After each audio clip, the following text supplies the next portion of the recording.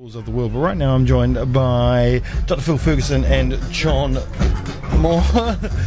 Morena to you both. Morena, Jamie. John, where are you again? I forget. I'm in Wellington. Of course you are. Yes. In the hot seat. The place to be while Parliament's on holiday.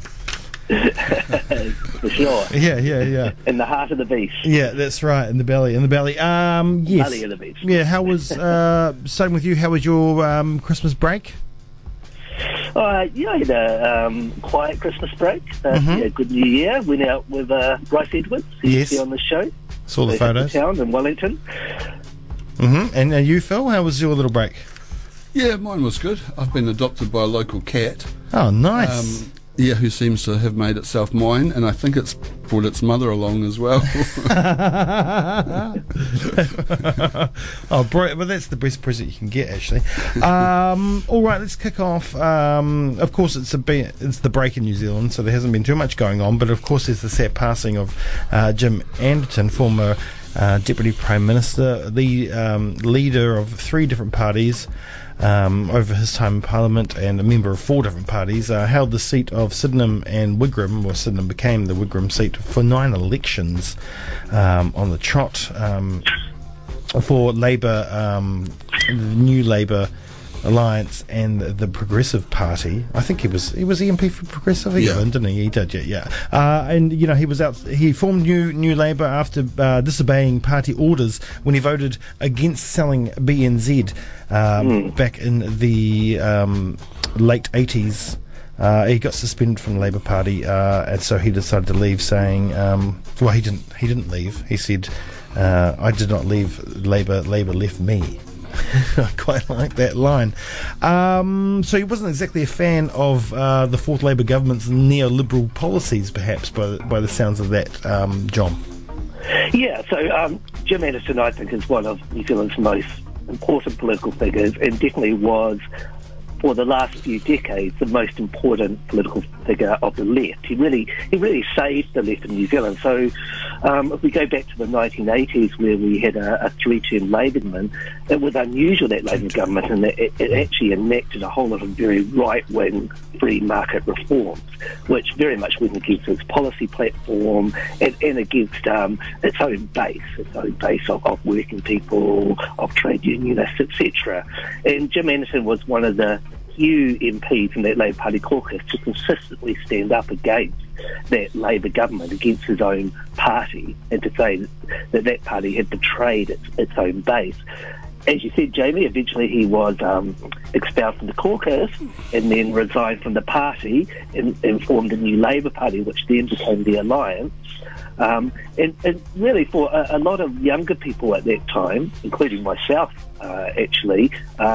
he re-energised the left, showed there was an alternative to that sort of new right, free market platform of the Labour government and then the subsequent Jim Bolger-led national government, and brought a whole lot new layer of leftists into a party, the New Labour Party, then the Alliance, that worked alongside a large number of leftists and social democrat socialists who split from the Labour Party. So myself, I was a candidate for the New Labour Party in Invercargill in 1990. I worked alongside Chris Trotter in his campaign in Dunedin North. And there was a whole sort of, Jim Anderton represents a legacy of challenging that sort of establishment, new right orthodoxy that took hold in New Zealand. You're often critical of the left in this country, Phil. What are your thoughts on Jim? I kind of compartmentalise my thoughts about him. My parents were very close friends of his, and my dad was his election campaign manager going back to Labour Party days, and I remember how, I was out of the country, but they told me how relieved they were when John Kirk departed or was given the heave by Labour, and Jim Anderton came in, and they thought, finally we've got a Labour MP we can be proud of, and who has some, our sort of old Labour type principles of one person, one house. Yeah. Whereas John Kirk was buying up houses all over the place, when young couples couldn't get mortgages. So they were, delighted. And when my mother was dying of cancer in 2011, like Jim Anderton was very, very good, in relation. He brought food around and, he gave me his cell number and told me to ring him, his private one, and told me to ring him any time at all. And if we had any trouble with health service bureaucrats, just let him know and he'd be onto them. He liked, ripping bureaucrats. A new one. Jumped up little bureaucrats who try to deny people things that they're entitled to. And my mother had already kind of regaled me in the past with stories of, Jim Anderton getting on to social welfare and various other government departments on behalf of constituents, because she used to volunteer in his office in Spraydon. So I have that sort of, thing, that Jim Anderton, who I think was, a kind and generous, individual. And I also think he had certain principles that he stuck by. I mean, my mother told me that when they left the Labour Party, there were supposed to be 14 MPs going. And Jim said to her, I got up and ran forward, got up out of the trench and ran forward into the gunfire and looked round and I realised I was the only one.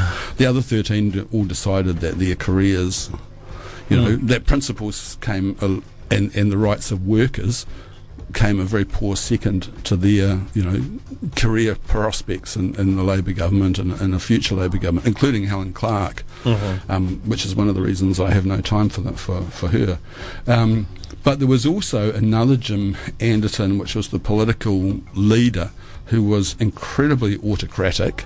It was Jim's way or the highway. Yeah. And my parents were old Labour, so they just were always, Jim was just always wonderful, But if you were somebody who wasn't old Labour and wanted the NLP to have a sharper sort of class position and wanted the alliance not to move towards the centre, then, Jim wasn't Mr. Nice. You were going to be shown the door pretty quickly. You were going to be stomped on. And I think it's a kind of, human beings aren't simple, are they? They're quite complex and contradictory. So on the one hand, you've got the Jim Anderton, without whom we probably wouldn't have paid parental leave. It was going to be introduced over my dead body, according to Helen Clark. So we've got Anderton to thank for that. Important force in the fight for MMP, which is more democratic than first past the post.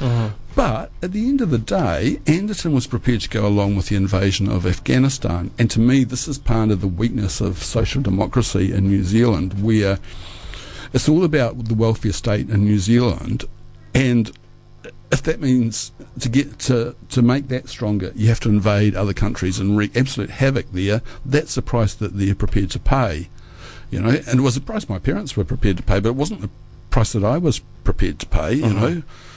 I think humanity's won, and if we can't support people in the third world, then don't call yourself a socialist in New Zealand. So socialist here, but overseas very an imperialist. Exactly. But I think he's probably the last social democrat in terms of politicians of significance. I mean, obviously there's still social democrats around, but in terms of of significance, I think he might be the last one. Now, as I said earlier, he formed form three parties. You had New Labour, Alliance, which was made up of members of the now Green Party, or they were the Green Party then as well. I think you had Democrats for Social Credit Party, who were huge in the 80s. I mean, they got, but it had MMP been in then, they would have made quite a large chunk, I think, of 84. And the Progressive Party, which formed after the demise of Alliance. So what are these, John, what role did these parties play in New Zealand politics? Was it a big role, or because the Alliance? A significant role. I think with the formation of the New Labour Party, which was the left-wing split off from the Labour Party in 89, as I said before, that re-energised the left in New Zealand and showed that there could be a significant political bloc to the left of the Labour Party, and it also, ideologically speaking, it challenged that new right free market ideology, and again presented an alternative, a more Keynesian state interventionist alternative. With the Alliance, which was a formation which included at its heart the New Labour Party, but also, as you said before, JB, the Greens, the Liberals, which was a split off from the National Party, the Democrats, which were the old social democrat, social creditors, as well as Mana Mana Haki. The Alliance at one stage was seriously challenging the Labour Party as the second most popular party in New Zealand. Subsequent to that, the Alliance went into coalition with Helen Clark's Labour Party and presented government somewhat to the left of any previous government for the last decade or two.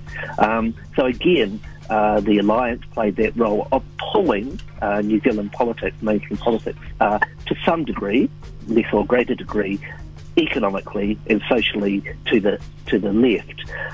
The Progressives, Jim Anderson's Progressive Party, came out of a split in the Alliance, and as Phil was talking about the issue of whether New Zealand troops should be sent over to Afghanistan, split the Alliance down the middle. Jim Anderson rallied behind the position that the Alliance in Parliament should support New Zealand troops going to Afghanistan.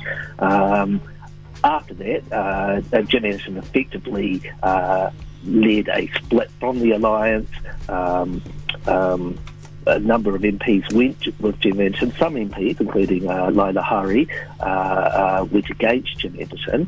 And that progressive, Jim Anderson's Progressive Party, for the next couple of terms, supported Helen Clark's Labour Party.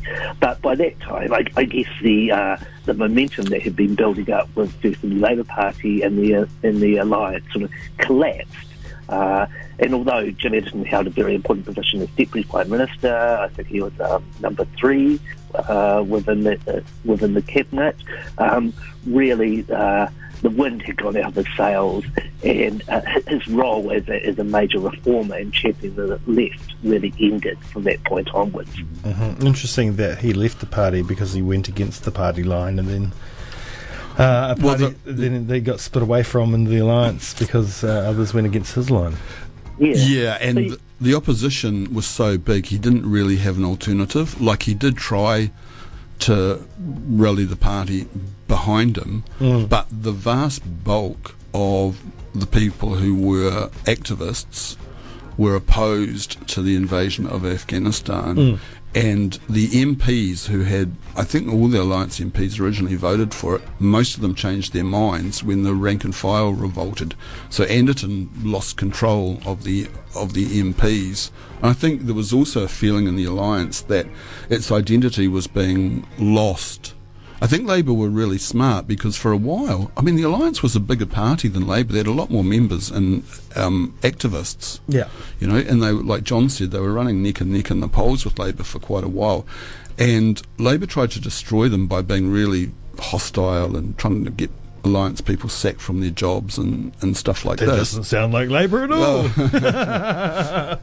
I mean, they're trying to destroy the Greens now because they don't like anybody to their left. But the problem, arose for a lot of people in the Alliance where Anderton was moderating the politics in order to get into government. He was sick of being in the wilderness. He wanted to be one of the movers and shakers. He wanted to stay Minister of Economic Development, which was a very important position.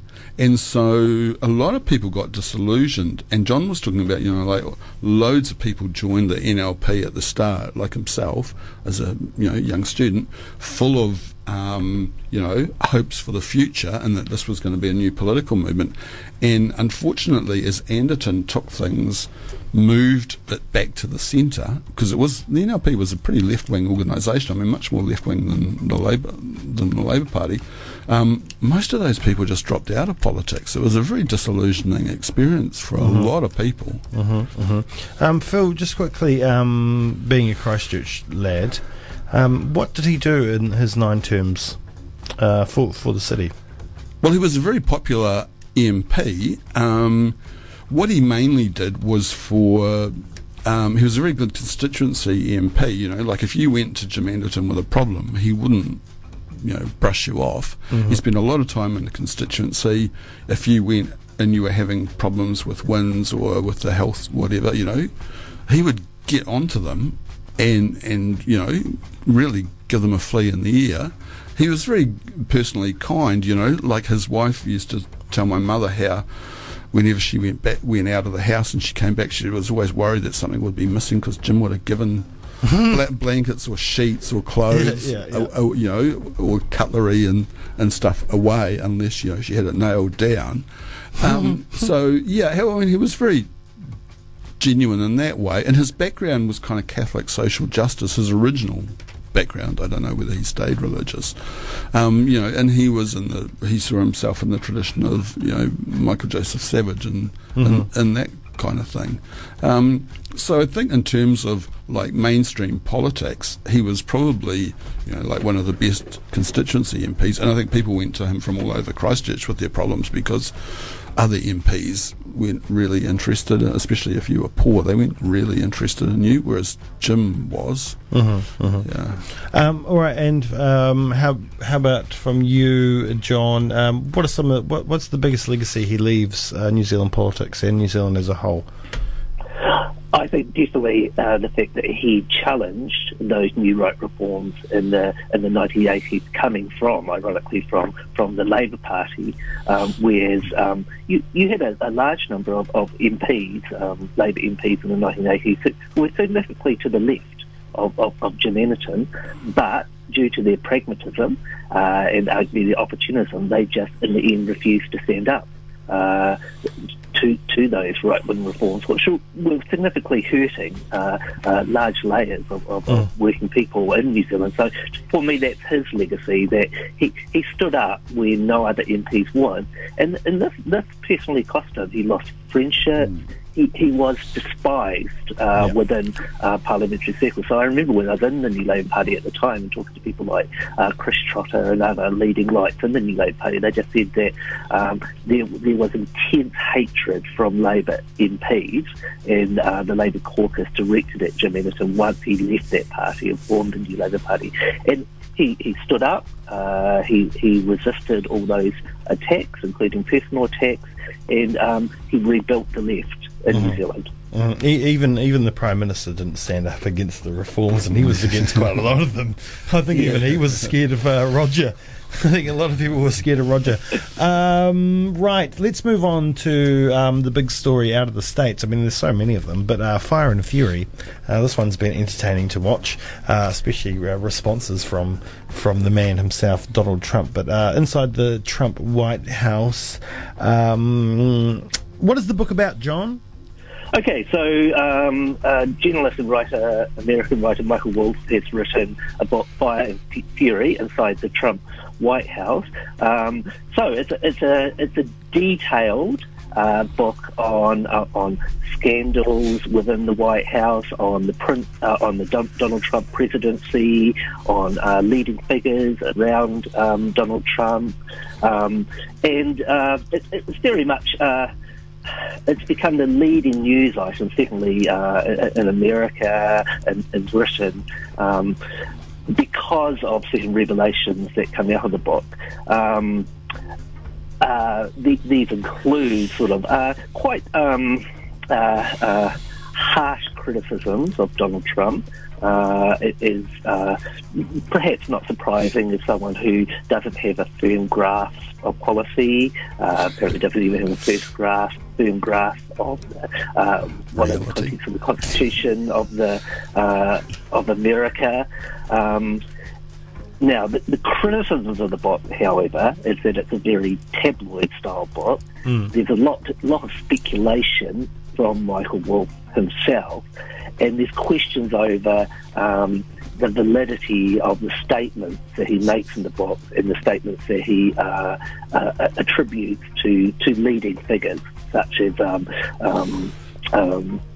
Steve Bannon, who was White House chief strategist. And it's probably the comments from Steve Bannon in the book that have been the most controversial.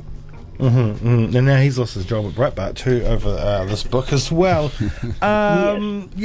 Which is interesting. But like you said, it's tabloid style and how speculation. So how much of it can you really take it truth? But of course, it's Donald Trump. So the assumptions made are very, very believable. Yeah, and that's a funny criticism, isn't it? Because this is a tabloid presidency. I mean, Donald Trump. You couldn't get more tabloid than Donald Trump. Yeah, but the level of hypocrisy, like how dare anybody tabloid back that's right at him, and his response that he's a stable genius. Like he has, it's kind of wonderful how he has absolutely no self-awareness and he has no grasp of how he comes across. Yeah, well, one thing for my mind, because they say he's mentally unfit and mentally unstable, he's controlling the world. But the other thing is, if you knew someone like this personally, you'd be wanting to get help for them. Yeah. If he's really got a mental illness and there's something actually wrong with him, it's not really it's not really a funny thing that so much. It's maybe you need to get some help, but this man is ruling the world, and there's nothing anyone can really do. Yeah, I mean, on the one hand, it shows a certain kind of weird equal opportunity in the States that you can be clinically insane and still become president, provided you've got enough money. Like anybody can be president, providing they're super rich or their friends are super rich. But it's just an unfolding, melodrama, tragicomedy. It's just unfortunate that he does get to make decisions that negatively affect people, Like otherwise it would be like a really funny movie. Yeah. Yeah, but I mean, the way that they've been able to spin some of the stuff, the policies they have gotten through, is absolutely unbelievable. And his base will believe anything he says. Yeah. But go, John. Yeah, I think one of the fascinating things that came out of the book, and whether to believe it or not is hard to say, but according to the book, no one in the presidential campaign team, including Donald Trump himself, believed that he was going to be elected as president. And according to the book, there was widespread shock within his circle when he was elected president, including from Donald Trump himself. And apparently Donald Trump's wife, Melania Trump, was in tears when he became president. And these apparently were not tears of joy. So I think that's an area that I'd like to see journalists and commentators and political scientists look into a lot more. Was Trump and his campaign, were they expecting to win or not?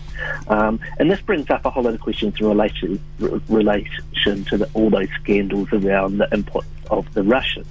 The Democrat narrative at the moment and the liberal media narrative is that Trump and his supporters worked alongside the Russians to undermine Hillary Clinton and to push out fake news, for example, in the media to elevate Trump's standing. Now, if arguably he had no intention of actually becoming president, if this was sort of more of a promotional platform for himself, then those accusations in regards to the Russians become a bit more doubtful. If he never intended to become president himself. So, I think that's one of the crucial points that come out of the book for me. Yeah, but I mean, that may be the case, but he also could have been using the opportunity of running to connections with the Russians or do some dealings or help his already woeful financial position with certain Russian oligarchs. Yeah, see, I'd see it as more likely that the Russian stuff was true if he wasn't serious, because he wouldn't have to worry about consequences. Like if he was working with them and became president, there was always the chance that would be exposed and he'd be impeached or forced to resign some other way. Whereas if he was in it like to advance his economic interests and all the rest of it, he wouldn't be so bothered about dirty tricks. But I also think it's important, like he wasn't really elected, was he? I mean, he was appointed by the Electoral College. Hillary Clinton actually won a couple of million more votes than him, and it's one of those freaky things about the undemocratic nature of the American electoral system that in a basically a two-person race, the person who wins the most votes doesn't necessarily win. And she must have won. I mean, there was a Green Party candidate and a few other people, but she probably won over 50% of the actual vote, and yet she didn't get elected. And I'm no Hillary supporter at all. I can't stand the woman, but she did actually win. Yeah. Yeah, and she got over 50%, which is the important thing. Yeah. So everyone out there saying that National won in New Zealand, it's not true. They didn't get over 50%. They did get a lot more than Labour. Yeah, they most certainly did. They most certainly did.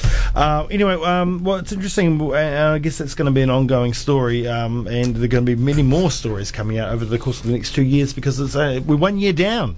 Well, and this is it, isn't it? Like, it just goes on and on and on. Yeah. And I think it will continue. Will he run again, you think? Oh, Lord. Him versus Oprah? Yeah, that would be an interesting one. Yeah, two sort of, yeah. It'd be amazing. Yeah. I would love it. I would absolutely love it. But I think we're going to be entertained by this is an ongoing soap opera. Yeah. And because nobody controls him, he's going to just keep having to fire people. The turnover at the White House is going to be just massive. Well, you know, and there's going to be more exposures. Higher turnover than The Apprentice. Yeah. Exactly. All right, we're going to have to leave it there. Thank you so much. Thank you, John. We'll be seeing you back live in studio next week. Will you be back? For sure. All right, brilliant. And thank you so much, Phil. Can I just put in one wee quick plug? Of course. I have actually written an article about sort of a memoir about Anderton, and it's on Redline if people want to go and look at it. Yeah, do. And we never plug Redline, actually, so go and check it out. I don't like to kind of, plug it much, but yeah. Lots of people like the article, but I'm sure there's people that don't like it as well. Yeah, well, that's politics. That's politics. Thanks. All right, it's almost time for news. Here's Random.